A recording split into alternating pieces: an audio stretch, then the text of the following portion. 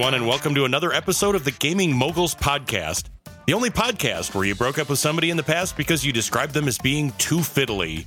I'm your host, Mark Teskey, for this evening, along with my co-host, Mr. Jacob Kloppenstein. Jake, how are you this evening?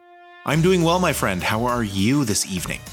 I am well, thank you very much. Hey, we said a few episodes ago that we wanted your help in naming our Gaming Moguls mascot. And we looked at it, and we've gotten a whole bunch of entries that are absolutely awesome, and the contest is now closed at the end of January. Do we have a winner yet, Jake? No, of course not. All these entries are far too wonderful to spend the quick amount of time it'd be to choose a winner. So we are going to sit down with all these results and really kind of live with them in a while, and we want to choose the best one for us. So by the next podcast episode, we will have a winner announced on the next episode. Indeed. Yeah, we've got probably 8 or 10 of them that all could be great results. And I don't know which one we're going to pick, Jake. I really have no idea.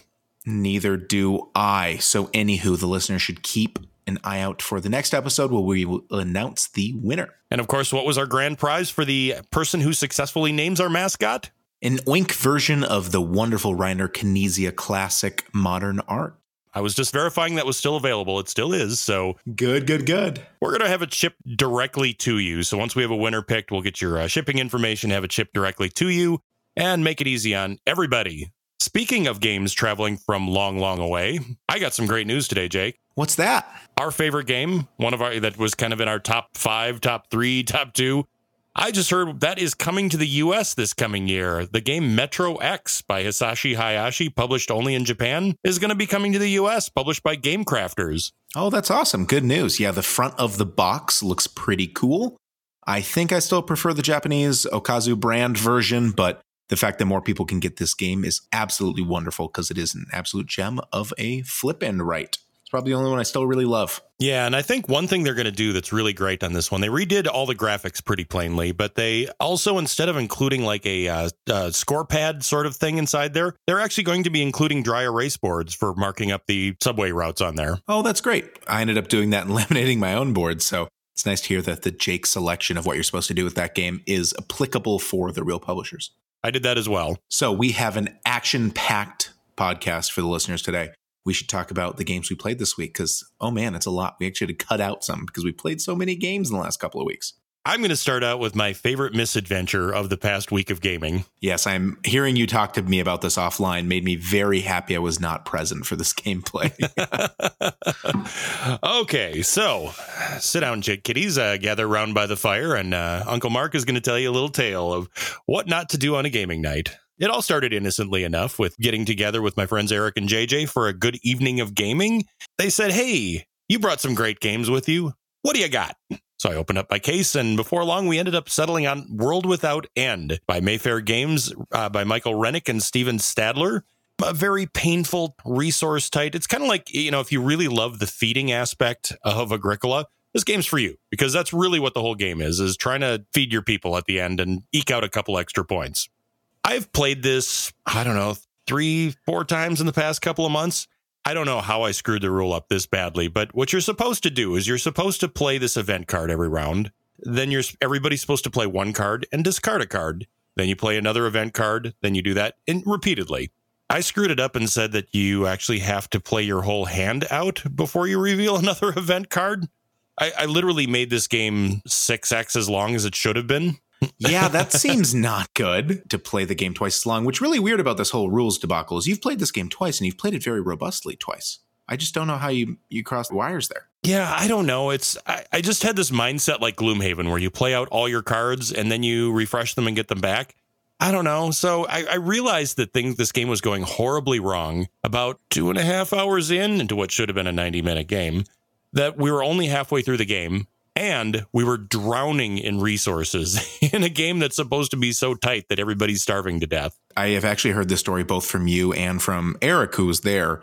And oh man, it just sounds awful. It's so funny that just like sometimes one small little rules mess up of a game that you definitely know can completely ruin the whole gameplay experience. I knew something was horribly wrong and had just gone broken in the game, and I could not put my finger on what it was. So I was literally just poring over the rules endlessly, and finally reading something out loud, I was like, oh, I'm an idiot. You're supposed to play a new event card after every card play, not after every handful of card plays. So Anyway, fine. We decided to reset it, and we decided to just run it back quick, and this is going to be much faster, and holy cow, this is going to be fun. So that started out well enough. Game started out great. Everybody was like, oh my goodness, this game's so much harder. Holy cow, this hurts so much more. I can't believe how much tighter this is. Much gnashing of teeth and so forth. And that went great till about the next to the last play, when one of those events came out and torpedoed a card that was in everybody's hand that everybody was planning on playing. I, honest to goodness, thought JJ and Eric were going to flip the table right then and there. They are both people that really like optimization games. They like being able to make a master strategy for 3 or 4 different turns and execute on that perfectly and have a big master stroke where they get a whole bunch of points all in one big blast. And that is not the game they were playing. And I don't think they realized that's the game they were playing. So what The World Without End actually is The World Without End is a game about making lemonade out of lemons. Every turn, that event card throws another lemon in your path. The one that wins A World Without End is the person that navigates successfully around all of those minefields that are getting put in front of you.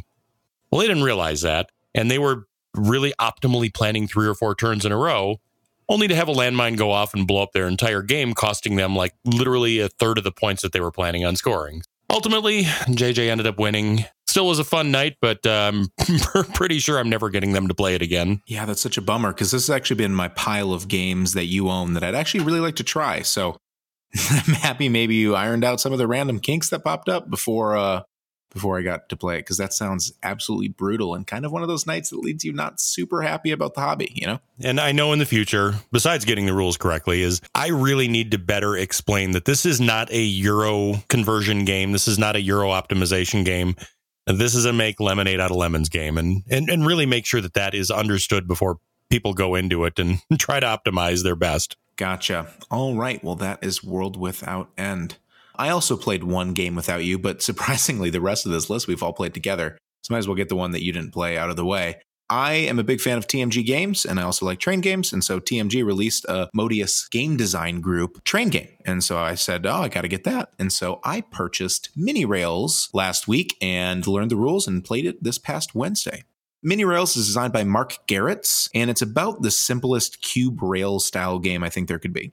So in a cube rails game, usually there's a bunch of hexagons or shapes or something, and you are building little train routes amongst this area, this map, to try to get the most revenue for certain companies, try to get the most points, yada, yada, and so on.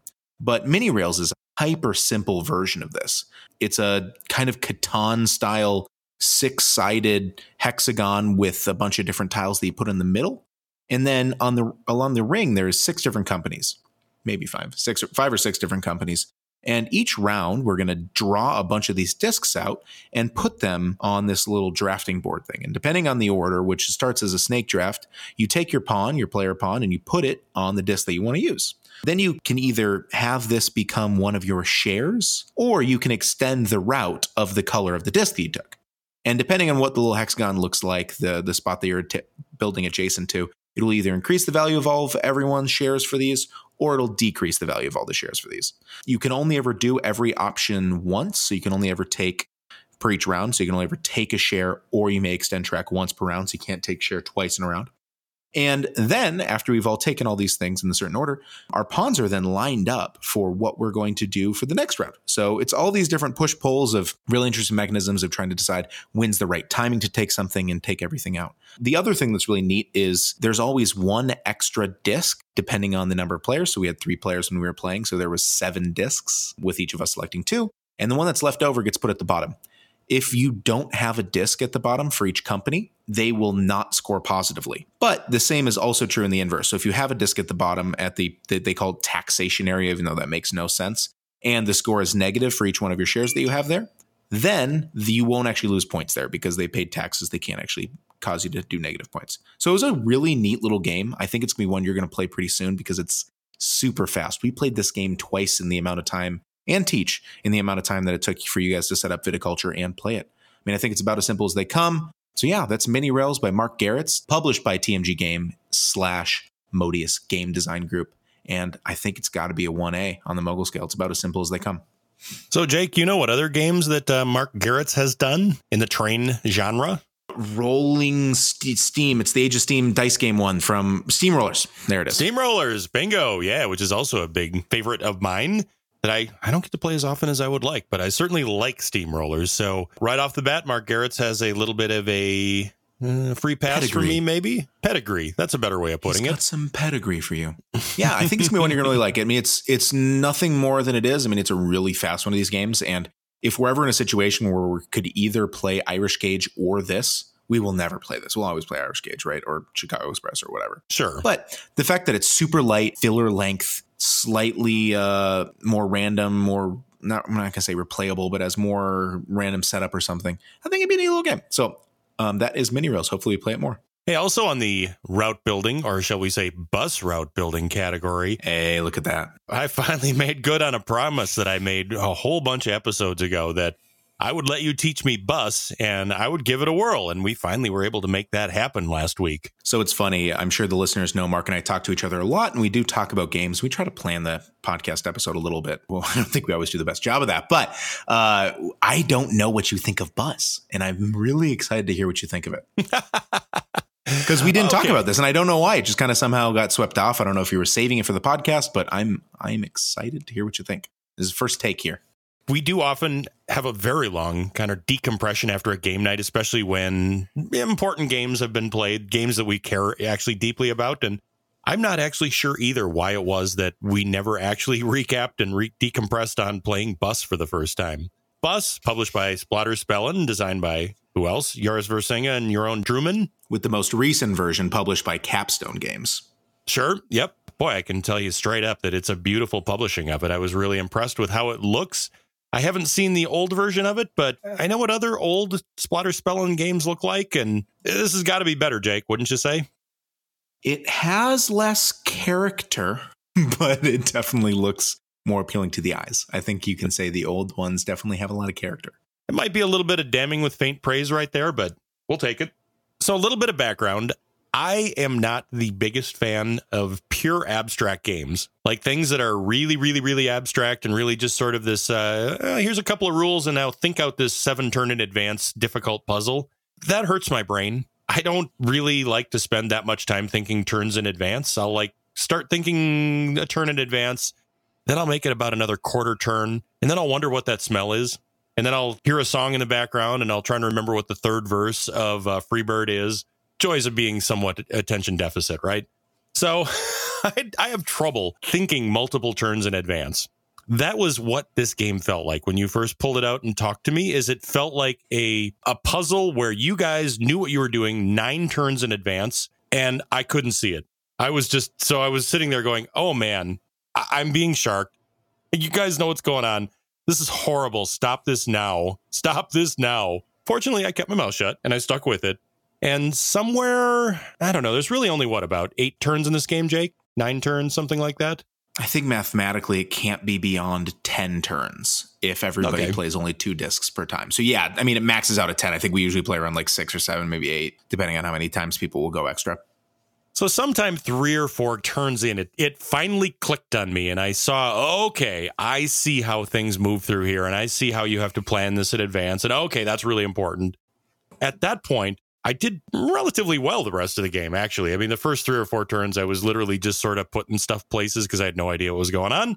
About halfway through, I figured out what was going on and ultimately didn't do too bad. I didn't win, no, but you did fine.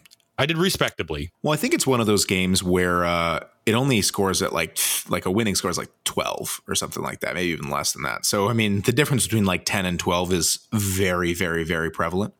But it doesn't feel that bad, right? It's only 2 points, just 2 dudes. Yeah, well, exactly. No, I got killed, even though I was only 2 points behind. But it didn't feel like I got killed. Jake, there are some games that are like skiing, and there are other games that are like snowboarding. And the reason I say that is, skiing is kind of a linear progression of ability, whereas snowboarding is something that you just kind of get it one day. You can't do it. It seems impossible. Then all of a sudden you get it. Right. It takes 3 days, right? Right. And this, I would say, is more of a snowboarding kind of a thing. I don't think I, by any stretch, understand the strategy behind it, but I suddenly got it. And yeah, since then, some of my favorite games have all shared one characteristic. I kind of started out maybe not really liking them or hating them, and then they suddenly become like a brain version of an earwig, right? Where you can't stop thinking about them. Right. I mean, that's 18XX, right? Oh, for sure. Yeah, 100%. That's the poster child for that.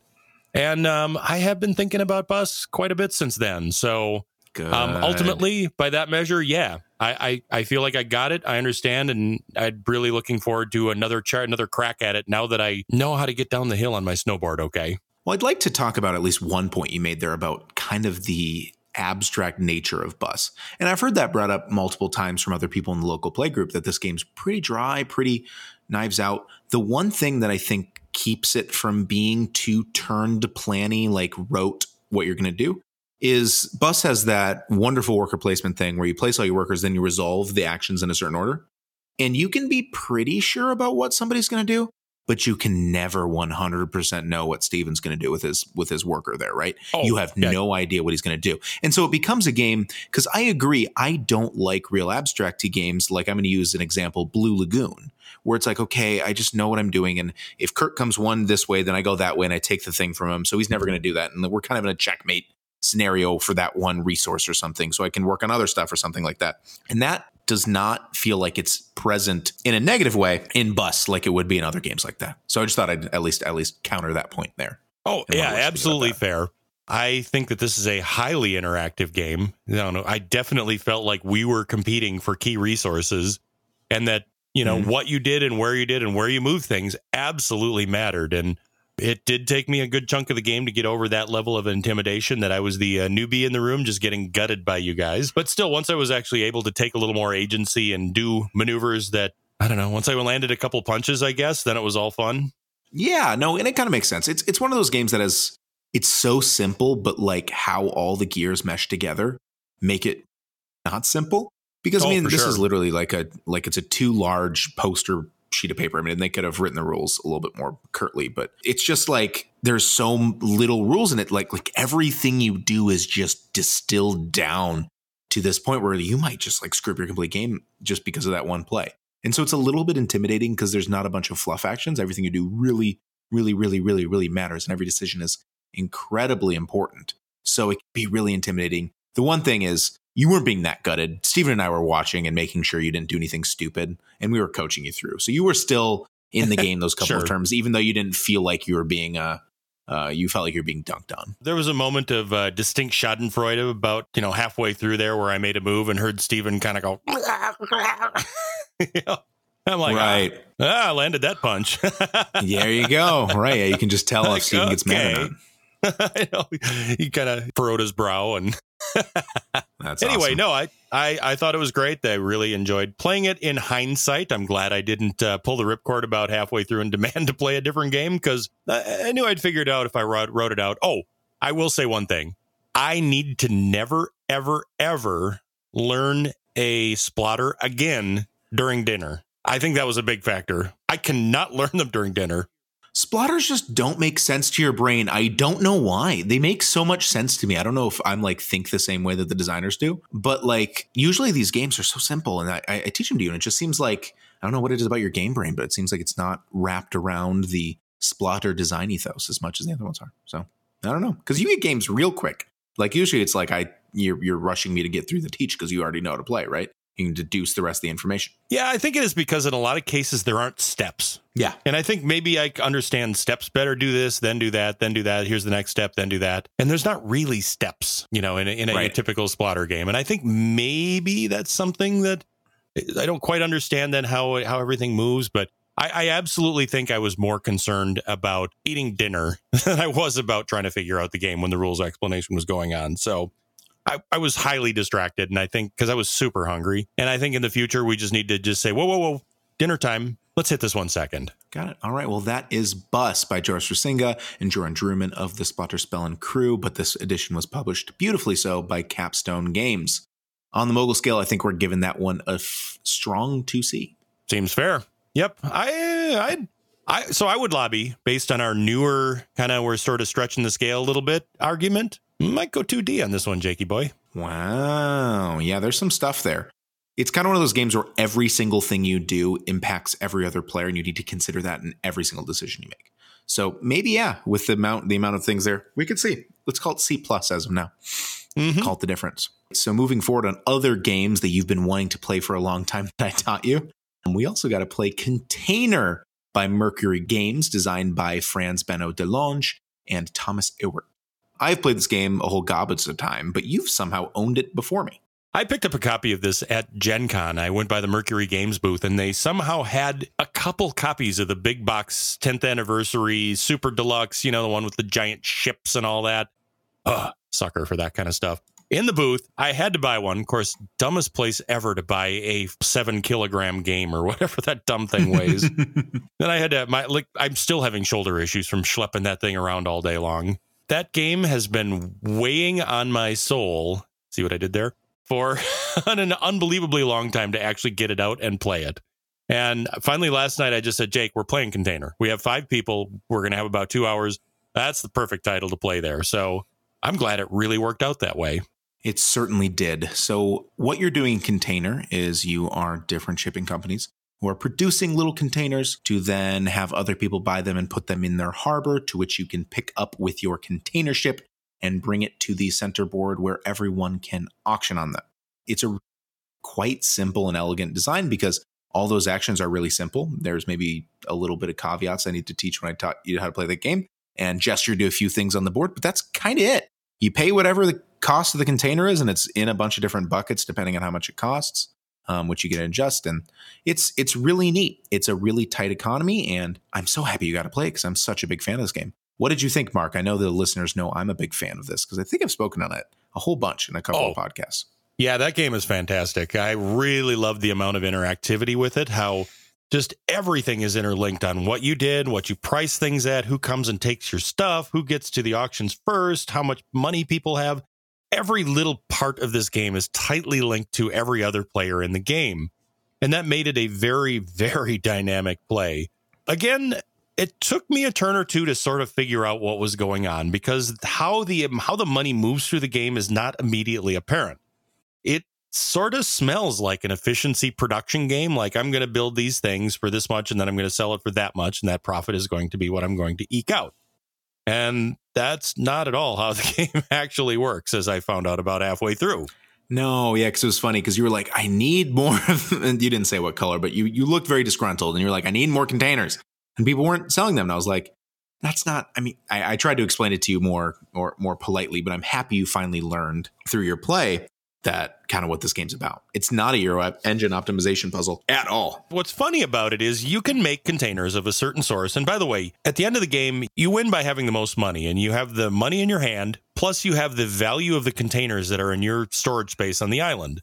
And the only way you get stuff in your storage space on the island is by winning the auction for them.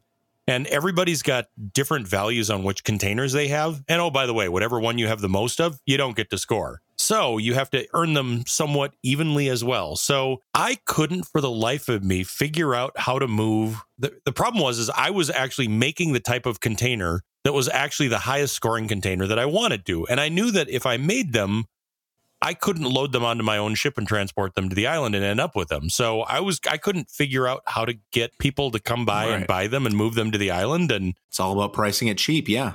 See, it's funny because you were showing it at the beginning. You're like, I don't want to tell everybody what's going on, but something is like deeply upsetting. And meanwhile, I'm sitting with the exact same situation.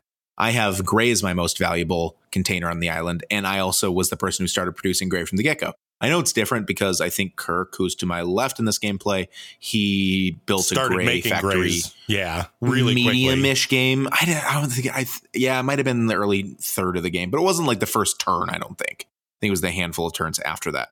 But yeah, it's weird because you have a control over the economy, but like kind of not really.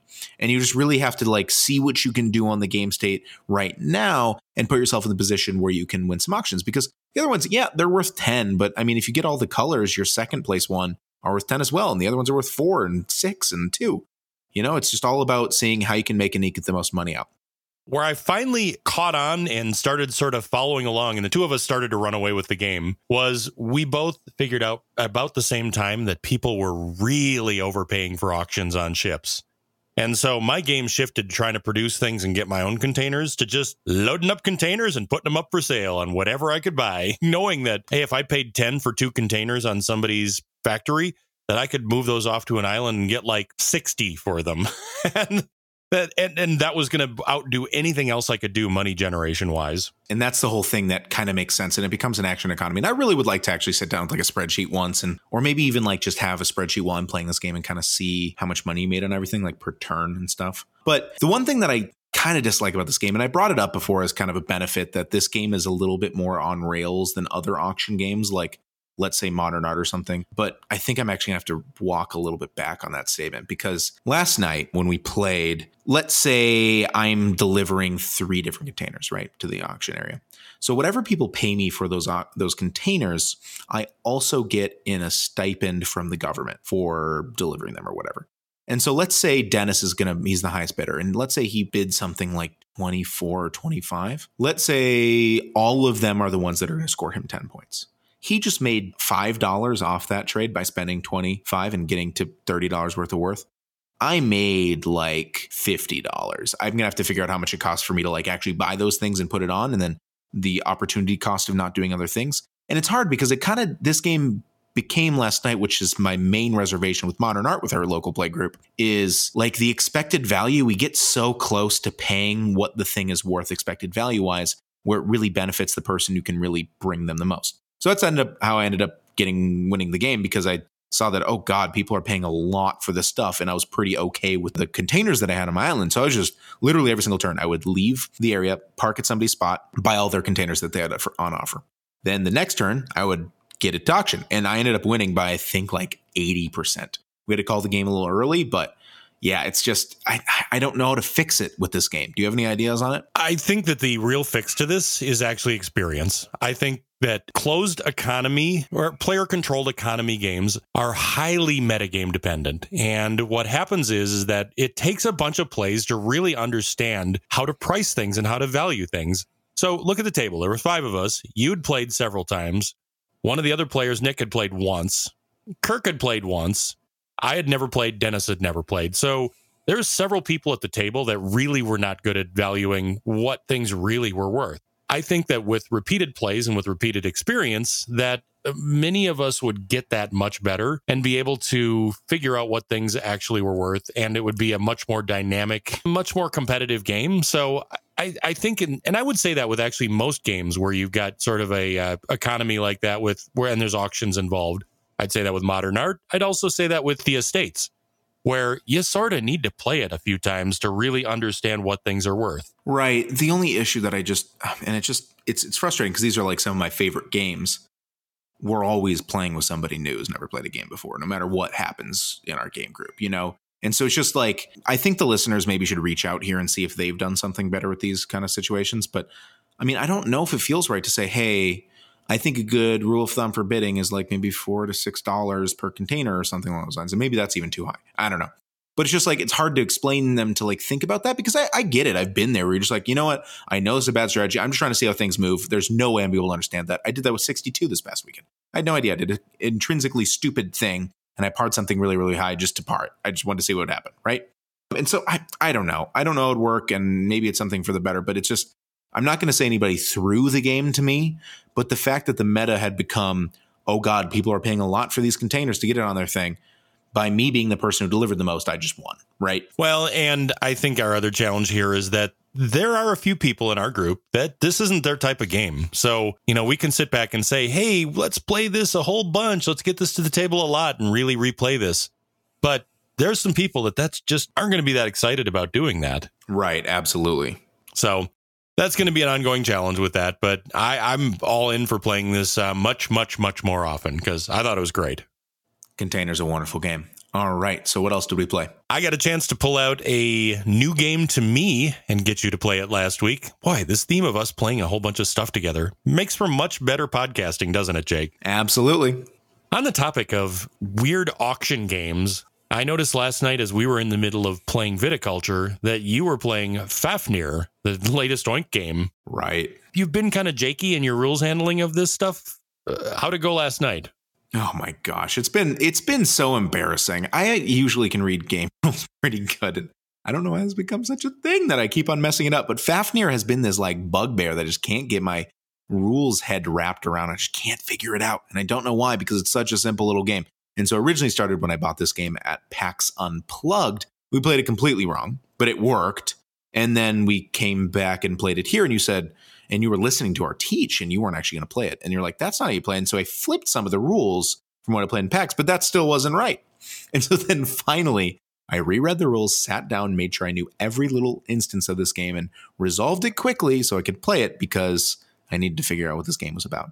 And I will say my efforts were worth it because Fafnir, as I thought, was pretty dang amazing. Still kind of first impressions, even though I've already played this game 6 times. It's pretty awesome.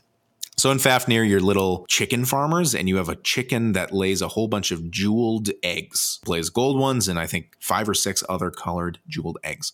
And so each turn, it's going to lay a certain number of eggs. You always draw 2, and you keep on drawing until there's 2 different colors eggs on that little thing. And then everybody blind bids with some eggs that they already own. Whoever bids the most eggs gets to win the new eggs that the chicken just bid.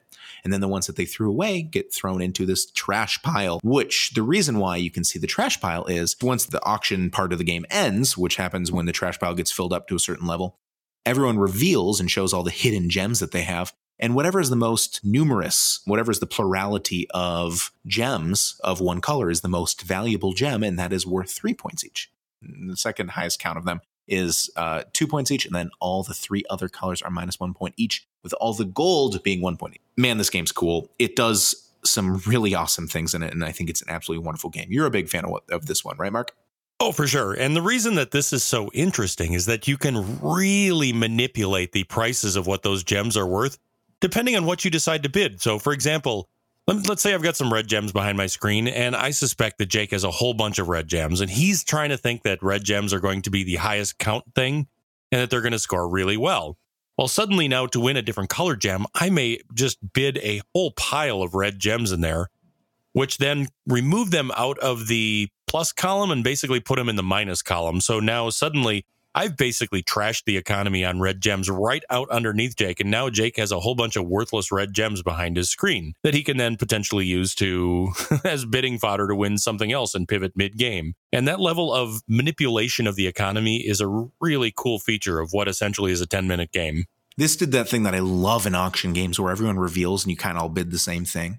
And so it really depends on not just how much you bid, it depends on your turn order because the person to the right of the auctioneer is going to be the person that wins ties.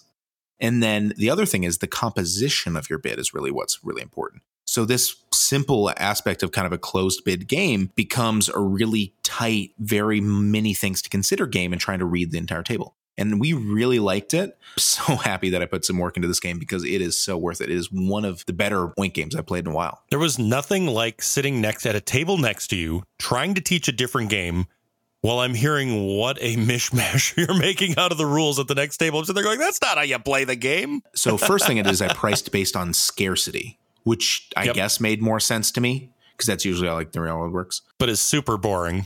It is. It works, but it's boring. And then I flipped it and I priced it based on what you had. But the one thing was wrong about it. I can't remember what was wrong, but it was still wrong.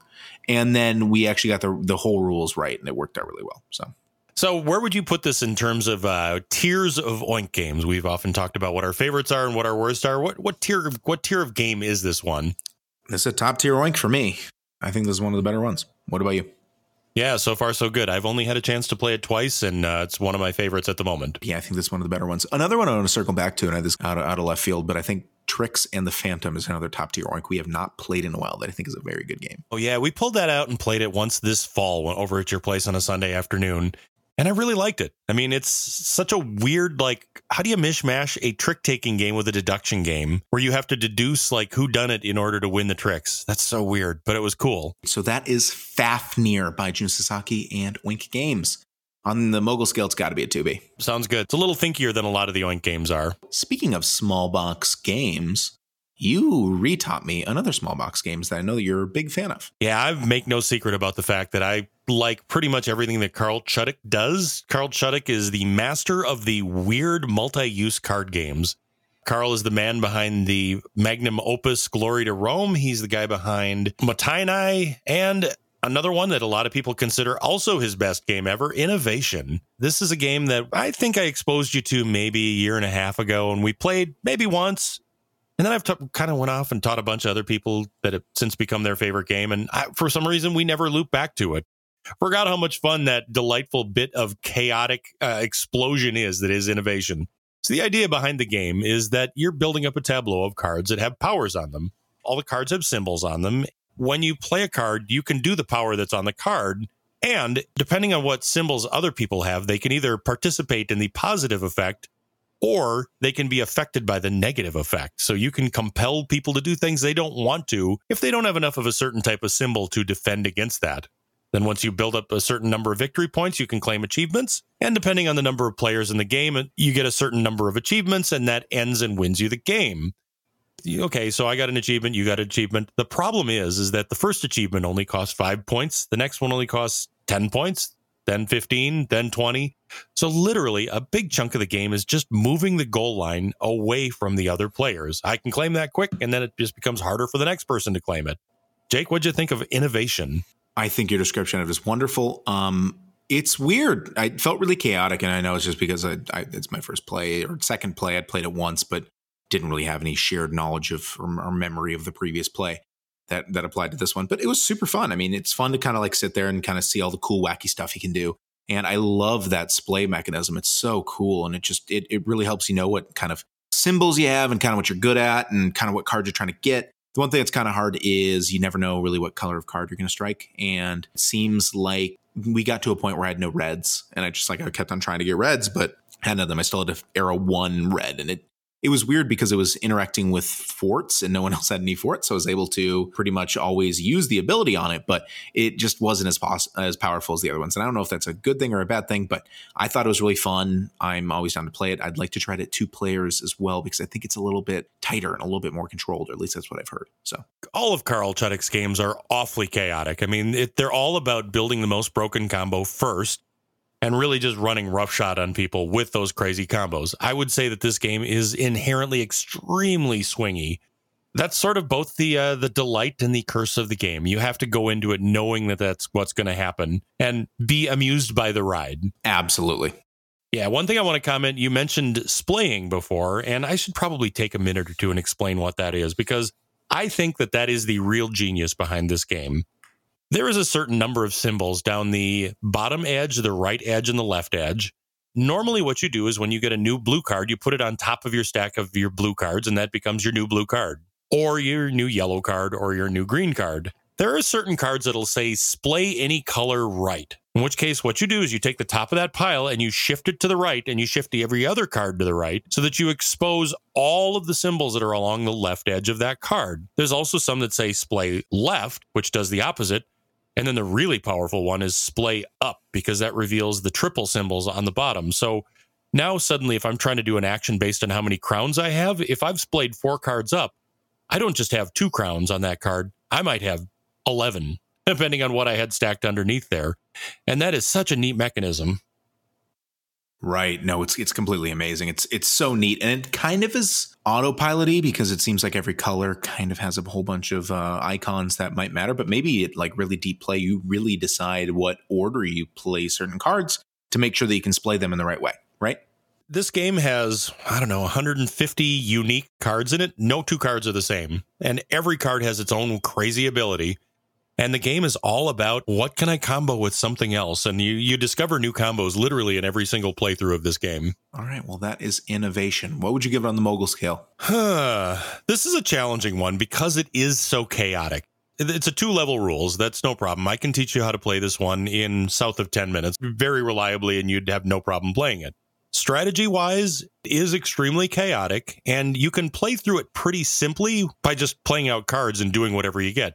But to strategize better and do the optimal thing certainly takes some more thought. I'm going to peg this at a 2C.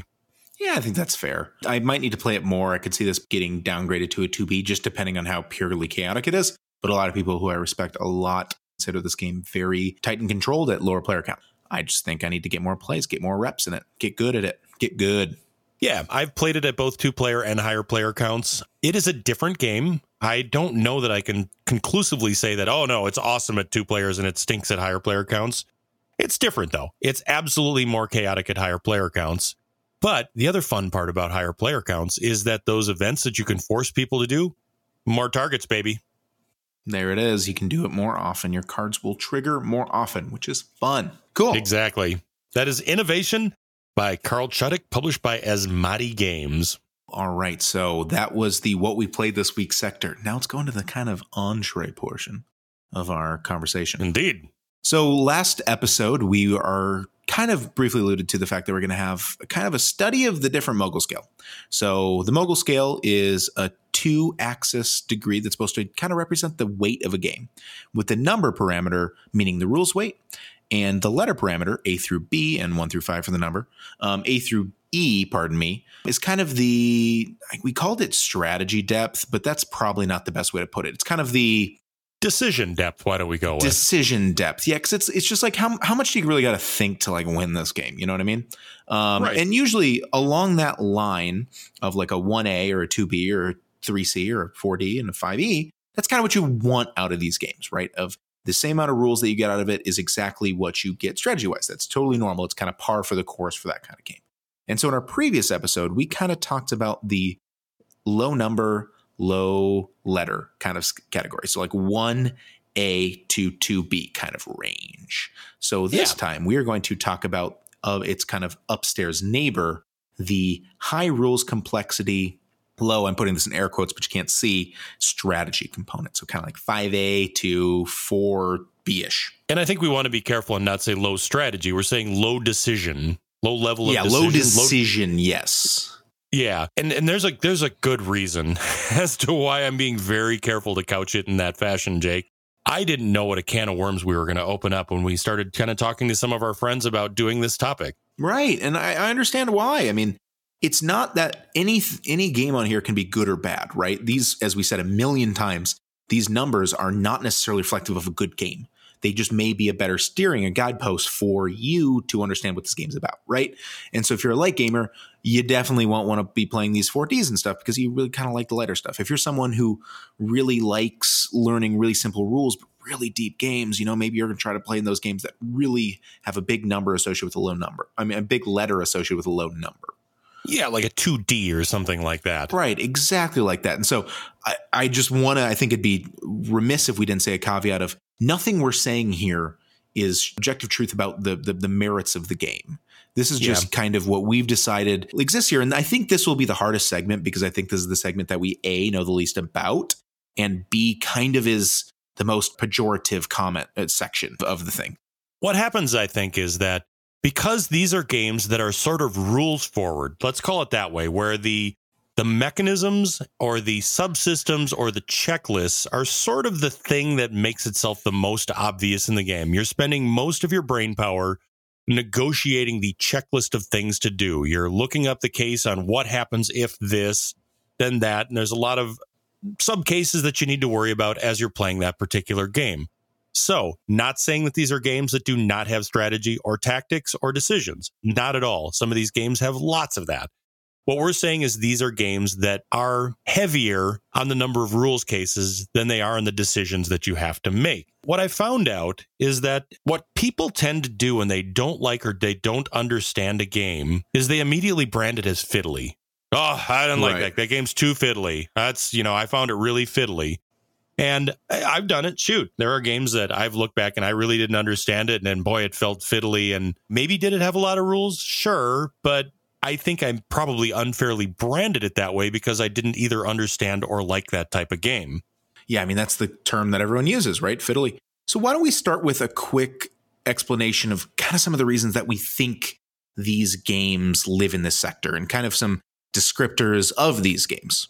So some of the characteristics of this sector would be that certainly they are rules forward. Like the rules are the things that you realize up front, that there's a lot of explanations that are given. There's a lot of if this, then that.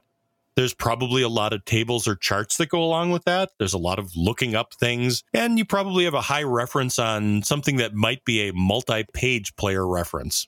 Right, absolutely. And what are some of the reasons that people do this for these kind of games? Usually it's because a lot of these rules kind of bring the theme forward. I mean, I was a big D&D player, which we'll get to in a second. It is pretty thematic to imagine how load works in certain RPG games, right? And how that can move forward. And it brings forward the fact that, yes, you are walking from this one town to this other area that's pretty far away, and you can't over-encumber yourself, right? For sure. And does that influence the decisions that you have to make? Sure. I can't march an army as far because they're more encumbered. Absolutely. It impacts the tactical or strategic decisions that you have to make. But there's a level of complexity there that might be beyond what people want to worry about. Right. Exactly. I think RPGs are actually a wonderful example of this kind of category of games, because all of the RPGs that I've played are usually kind of DM or GM dependent. And so you can add as much as these rules in as you really want. Like, I just got an email from a dear friend asking to join into a recent RPG group that he's going to start. And his list of just the rules that he's adding on top of an already existent, pretty detailed system was literally like an entire email. And that wasn't even describing everything. It was just a description, right? And all of those rules hit to the point that he wants to make this world come to life, right? He wants to bring this world and this idea that he has into the game. And he thinks that the best way he can do that is through adding rules. And that's, I think, what a lot of RPG people think. And I think that's totally power to them for that. Well, definitely. And okay, Jake, a rule sheet for the game of chess, how long is that typically? I don't know, like probably a page. I mean, yeah, I know where you're getting with this. Okay. How many Dungeons and Dragons books are there? I mean, to play, you need 3, right? You need them. I guess you don't need the Monsters Manual. You just need a player book, and then you probably need the DM guide, right? There's easily a couple hundred important pages that you actually need to worry about for easily. Right. And I mean, There's no game that's even comparable to that, maybe like Combat Commander or something, but something that we certainly don't play. Like that exists, and people like that. They like the amount of crunch that they can get out of that game, right? Yeah, sure. And like I said, I'm a big fan of D&D. So, those of you that like that, at ease, we're not attacking this. But I used to be. So I remember the way I once was, but I still respect D&D. D&D, at the end of the day, you're not really planning out a major bunch of steps in advance. You're very reactionary towards whatever the DM is putting in front of you. So you do have to make decisions on the spot, but it's, at the end of the day, to bring that world to life involves a whole bunch of rules and adherence to those rules to make sense out of that, so that you aren't just doing whatever it is that you want to. Right. Absolutely. As a corollary to that, I think that, and this is, I didn't realize how controversial this was, but I'm going to claim it anyway. I do feel that simulations fit into this one, because just like how there are rules required to bring the D&D world to life, there are rules to bring a simulation to life. Now, the best simulation games have appropriate rules that make it into a real game with real decisions. And those games would not be in this sector. But there are some games that, at the end of the day, are a little more concerned about implementing the world and providing a realistic experience of that world than they are about maybe making it a great game experience. Maybe, and I'm going to formally say that this is a Mark Teskey of the Gaming Moguls position. This is not a position held by all members of the Gaming Moguls, 100%. Because this is the world I don't really know. This is the part of the games that I think I have the biggest blinder to, outside of co-ops, which I still have played in the past. I don't know war games. I don't know con sims. I don't know that world. So I don't mean to talk about it. But I think to clarify, what we mean by simulations is like XCOM. That is a very simulation heavy game, because I think the rules there help enforce the theme of that game, right? Yep. Well, and I think one of the reasons I came up with this theory is that there's a popular designer that we've played several games of named Vita Lacerda. And Vita Lacerda's games are very, very heavy, complex Euro-style games. Vita loves rules. Man, that guy loves rules. He loves rule systems. He loves subsystems. He loves to do this, then that, then this, then that, then this, then that, then finally that. Would that be a fair assessment of Vita Lacerda?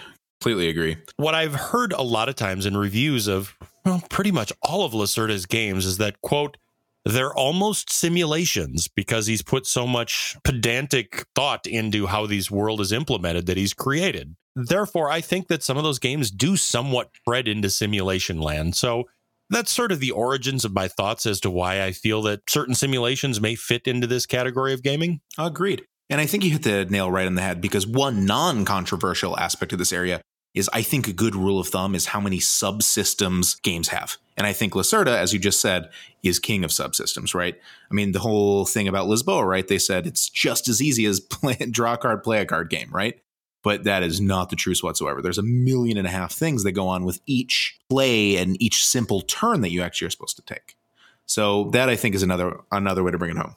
I jokingly sort of feel like Lacerdas are Rube Goldberg machines. That no, really, you're just tipping over a domino. And then, right, and it's like, that domino puts 95 other things into motion. So another aspect of these games, and some kind of, I guess another games that kind of hold these truths, are kind of Ameritrash or mini games. Again, Ameritrash is kind of a world I don't really understand. So again, don't stab me in the comments, but I do know mini games. I was a mini gamer for a long time, and I was way more into mini games than I've ever been into RPGs, or honestly, I might have been a bigger into mini games than I was into board games. But mini games have a myriad of different rules. I mean, I played 40K, and so there's a bajillion factions. Every faction has a whole bunch of different rules that you don't specifically know. They'll have different flavor text and all this stuff. They have each individual measurements for each gun and all of these different specific rules that if you really want to get good at the game, you got to read all of them. And that is just completely outside of the reasonable expectations, I think, of most modern board games. And I think that, again, these are not games that aren't without decisions to be made. I mean, from my understanding of mini games is that they're highly tactical and that you have to make smart decisions in order to win, right? Agreed, 100%. But on top of those smart decisions you're making, you're rolling. I played Imperial Guards. I rolled a bajillion D6, but you had to roll like handfuls of D6, and then after that, you have to consult a chart to figure out what their armor class is and their hit save and all that stuff. And you roll like 3 times, and you have to consult a table each time. And they have streamlined it and got rid of that crunch there. But I played in 5th or 4th edition, and I played in high school, so it was a while ago. And yeah, I mean, there's a lot there that I definitely do not see in board games, at least with the complexity of rules. Yeah, I can certainly see that. I've got some experience in the past playing BattleTech, and, definitely there was a lot of rules versus what we were actually doing in the game. I mean, in the game, we were just going into an arena and blasting each other, but the amount of rules required to make that world come to life was probably outsized versus what we were actually doing. Let's talk about some of the other popular games in this sector, Jake, and I'm going to start this one off by saying that as I talked to people about our thoughts on this one, there was one game that bubbled to the top almost universally, that every time I talked about this, I said, well, it's a game with a lot of rules versus what you're doing. Everybody went, oh, kind of like Arkham Horror. Oh, I would have thought they would have said Lacerda games. No. Actually, spice. Yeah. Okay. So I'm just being a spicy boy. I agree. Arkham Horror is a perfect example of that. I've never played it, but from what I've heard, it seems to be exactly that. I played it a long time ago. And the comments that I heard were along the lines of, boy, it's not really a game. It's kind of an activity. It's a whole bunch of rules that center around you just sort of walk around and do stuff. Right. Again, it's been that kind of glaring. Go ahead. Yeah. Yeah. Okay. So I probably was just pejorative. I played it once. It was probably 10 years ago, a really long time, and seem to remember having a fine experience playing it. But the number of people that was their number one response in the games in this sector was almost universal. Yeah, I'd be remiss to not include it. Arkham Horror, and it also pretty hard checks that Ameritrash box, doesn't it? So another one that we have played a lot that I think exists in the sector is Zombicide. Zombicide has not super amount of rules, but with the fact that it's a co-op and you don't have, super amount of agency, and that's super biased because I don't like co-op games. So maybe that's a little shining through here, but a lot of the rules and the things you're drawing and all that stuff is just to build to the theme that you're running around with a chainsaw cutting down zombies, right? Which is really the goal of this game. That is a vehicle for fun for people, for sure. Yep. I'll be the one to talk about Lisboa and Lacerda games because I actually like them. I personally can manage things, and I sort of like simulations, and I think it makes the game interesting. Do I think they're the most strategic and decision deep games? No, they're not. The rules definitely carry forward on them, but I would say most Lacerda games, especially Lisboa, would fit into this sector where the rules are the stronger flavor than the decisions that are being made. I would 100% agree with Lisboa and a lot of his games as well, the ones that I've at least played. Yep, my next choice is Feudum. I would say Feudum is a game that, oh man, there's actually a lot of decisions to be made in Feudum. It's actually a pretty crunchy game. It's pretty hard to understand what's going on. But wow, there's a lot of rules in this game. Oh man. There's a bunch of stuff that just is extra. And oh, by the way, you need to worry about how you move your guy here. And if it moves on water, then the rules are different. And there's a lot of sub cases and rules explanations in there. Another category of games that I definitely think we got to include here is dungeon crawlers. I haven't played a lot of these games, but when I did, they have a lot of rules, a lot of theme, a lot of crunch to it. to try to really simulate the fact that you're going through a dungeon trying to kill all these things and be an adventurer. You originally put Gloomhaven on this list. I don't know if I agree with that, though. I do think that it definitely is a dungeon crawler, but to me, it seems to be, I've only played it like once or twice because I don't own a copy. I'm not in any groups for it, but I don't think it fits in that category, but you certainly do. Well, yeah, I think that this is one of those things. If you're an average Gloomhaven player, it maybe isn't so bad. But if you're the one that's managing the game and has to be responsible for how the monsters move, there's actually a lot of rules behind that. It's a little fiddly. I love Gloomhaven. I'm in the middle of a campaign on it, and I think it's super thematic. It's definitely one of the better games I've ever played, but there are a lot of little cases on how to manage what happens if the monster walks into a trap and there's no other way around it.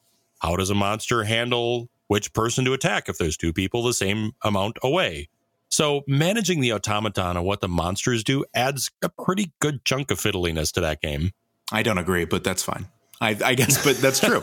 I haven't learned the rules. I haven't actually read it, so I don't have the full exposure to the game that you do. Sure. Moving on, I think we'd be remiss if we didn't say most mini games like 40K. That was the one I'm most interested in. But going beyond that, I'm sure there's some other ones. And if you look at all the rule books on those, they're big. There's a lot of rules in there. I mean, compare that size of rule book to, I don't know, even a game that's considered pretty heavy like Arkwright that has 70-something pages of rules. And everyone thought that's the longest rule book ever. It's just a different world. And then beyond that as well, D&D and honestly most RPGs, they're big books. There's a lot of text in there to figure everything out. And not all of it is flavor text. Now that we've taken a look at what some of the games that we feel fit into this sector, and you know what? Feel free to disagree with us on this one, but this is how they have presented themselves to us. I think a lot of what happens is that those of you that are fans of this sector, it all comes down to how much do you love that theme? Do you like the activity so much that you're willing to learn all the rules for the world and live in that world? And in other words, I'm really saying, is the juice worth the squeeze to you? If it's not, you're probably going to look at that activity and say, wow, that's fiddly. There was too many rules. I didn't enjoy that. That took forever. But if it's a system that is bringing a world to life that you absolutely love, then you're going to probably like that sector quite a bit. Like, I like dungeon crawls. I like D&D. I like, Firefly. Firefly is a great example. A lot of rules versus, but it's a pretty simple pick up and deliver game. But love the rules, and I love the world. So therefore, I'm willing to put up with that and willing to love the game. This is going to matter differently for every single person as to whether that's important to them or not. Right. What separates us here is I am not a super theme guy. I don't really care about a lot of the themes in a lot of these games. I'm sure you could do a jump cut of all the times I said I love the theme. But I mean, I've even been told by people that I didn't even know had perceived this about me, that I don't like theme in games, or I don't care about themes, or I don't put as much excise importance on it as other people that I'm friends with. And even back in the day when I was playing games. So some of the other things that I think draws me to this world is the really clever mechanisms with these worlds that you really can't get in other games. So I've really liked some of the RPG systems I played. Success is one that I thought was a really cool take on like an exploding D6 that I haven't seen in other ones as well, and difficulty levels and all that stuff that doesn't really exist in the board game worlds. Other than theme, Mark, what do you love? I think there is a lot of innovation that goes into people trying to replicate a real life system with a game rule in a way that makes it fun to play. And we have seen some very clever mechanisms. For example, like you look at the 2-card system in Gloomhaven and how that replicates what the abilities that each creature can do. That is pure genius. That is so well done. Right. Completely agree. And even going beyond that, think of like all the amazing things that Lisboa has done. I mean, I'm not a big fan of the game as a whole, but all the rubble mechanism, how everything crosses. I mean, there's some really cool ideas on that. Yeah, absolutely. And I think that all of those things to me are very interesting. Having said that, we don't love everything about this sector. In fact, actually, as I'm reflecting upon this, I'm realizing I maybe like it more than I thought I did. I don't know. I definitely think you have more of a game brain to systems than I do. Sure. And I think you can totally pick this stuff up a little bit more. But I think some of the things that are objectively people claim about this sector a lot, that certain things that we don't like is we don't like the fiddliness, which to other people may not be fiddly. We don't like the difficulty of learning the rules, which I'm sure someone who's played D&D for the first time will know. We usually don't like the randomness plus the rules, like as I said in 40K, where you're picking up literally handfuls of dice to roll them. It's just, it's too much. Yep, I would agree with that. So some of the things we don't like about them, definitely that fiddliness. lack of tough decisions all the time. I mean, some of these games, the reason that they're there is because maybe there's sort of pretty obvious decisions. There's a zombie walking down the street. Okay, I'll shoot it. So with that in mind, we both have some favorites in this segment that, regardless of all this, we actually do really like some games in here. So, Jake, I think I'll mention a couple of my favorites first, and I'll let you wrap her up and bring it home after that. How's that sound? Go for it. Cool. Number 3, RPGs, specifically Advanced Dungeons & Dragons 5th edition. Love playing it, and to me, the rules sort of bring everything to life and bring home the fun in that world and the fun in that game. Second up, I know you don't believe it should be here, but I'm going with Gloomhaven. I think it's a real masterpiece, and even though it's a bunch of rules, it still is something that is mechanically necessary to have this dungeon crawl world that doesn't require a dungeon master to keep the game on the rails. And then lastly, I'm going to nominate my favorite game in this segment as the world's biggest Cabbage Patch doll. I call it that because it's so ugly. To me, it's pretty. And that's Feudum. Such a weird game, so hard to teach, and I love it because of that. Jake, what's your best games in this sector? I should start with the one that I think historically has been the biggest ones for me, but this actually was one of the hardest lists I've really tried to put together. I'll start with D&D. I love D&D. I've been playing RPGs my pretty much entire life. They're the reason I'm into games, so I should certainly be thankful for them, even though I'm definitely moving away from it. I loved when I played 40K. It was so cool. I don't know of any game in the board game world that's really made me feel the same way. If my little guys are out there and they're just shooting other people's guys and my guys matter, and the fact that they're actually little minis on the board that looks like the terrain, it's just so cool. I love it. I'm going to kind of go a little weird, and this is a really preliminary because I haven't played this game enough to know if it has it or not. I think PAX Transhumanity might exist in this world. It's got a lot of rules on how to move things, and I'm probably wrong, so take that with a grain of salt, but it just seems like all of these cards have all of these events that are trying to kind of project what may happen. And then my least favorite game in the sector is Firefly, even though I love Firefly because I've had such bad experiences with it when I played that game. It was just me continuously falling down the stairs the entire game.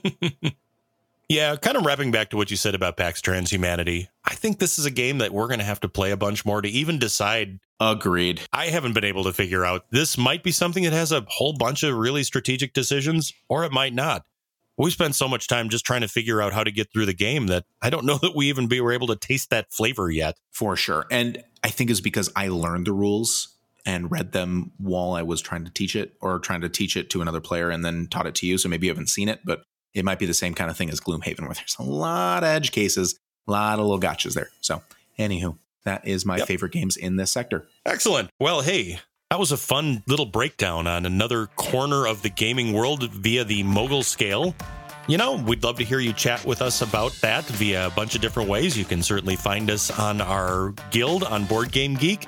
You can reach us on Twitter and all kinds of other places. And one thing I don't think we say often enough, Jake, is we could absolutely use your support in telling a friend to check us out, because word of mouth is really how we get the word out there and how we grow our listenership. And so love it if everybody out there could tell a friend and just... Yeah, there's nothing that you can do that's better for our podcast than tell a friend if they're into games, post about us. For sure. So, Jake, lots of fun. Well, that was a bucket of fun, Mark. I think this might be the one episode that might make people the most mad at us. I apologize. Know our biases, know what we're interested in. That was fun to tear through this segment, though, that I think will be kind of the most complicated segment that we talked about. Next one is going to be just as complicated. This was going to be the high strategy, low rules, and this is not my wheelhouse either. So we'll see. This should be a fun discussion as well. 100%. All right. Good night, everybody. Good night, everybody. This has been the Gaming Moguls Podcast, co-hosted by Mark Teskey and Jake Klopfenstein. Please find us on iTunes, Spotify, Google Play, Stitcher, or TuneIn. Feel free to join our Board Game Geek Guild, guild number 3431. Find us on Instagram and Twitter @GamingMoguls. Or reach us via email, jake@gamingmoguls.com or mark@gamingmoguls.com. If you like the Gaming Moguls Podcast, please tell a friend. Thanks for listening.